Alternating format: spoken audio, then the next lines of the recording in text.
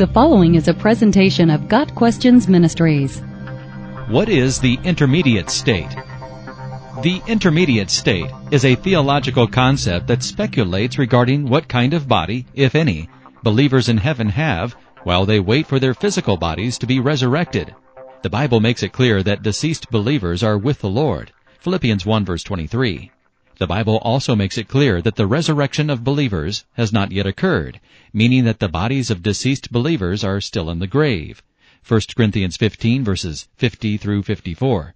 So, the question of the intermediate state is whether believers in heaven are given temporary physical bodies until the resurrection, or whether believers in heaven exist in spiritual or non-corporeal form until the resurrection.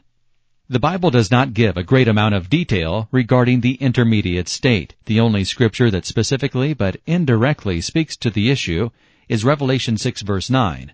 I saw under the altar the souls of those who had been slain because of the word of God and the testimony they had maintained.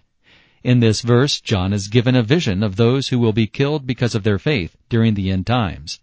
In this vision, those believers who had been killed are under God's altar in heaven and are described as souls. So from this one verse, if there is a biblical answer for the intermediate state, it would seem that believers in heaven are in spiritual or non-corporeal form until the resurrection. The heaven that ultimately awaits believers is the new heavens and new earth, Revelation chapters 21 and 22. Heaven will indeed be a physical place. Our physical bodies will be resurrected and glorified, made perfectly fit for eternity on the new earth. Currently, heaven is a spiritual realm.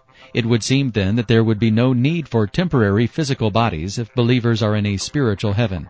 Whatever the intermediate state is, we can rest assured that believers in heaven are perfectly content, enjoying the glories of heaven and worshiping the majesty of the Lord. Got Questions Ministries seeks to glorify the Lord Jesus Christ by providing biblical answers to today's questions. Online at gotquestions.org.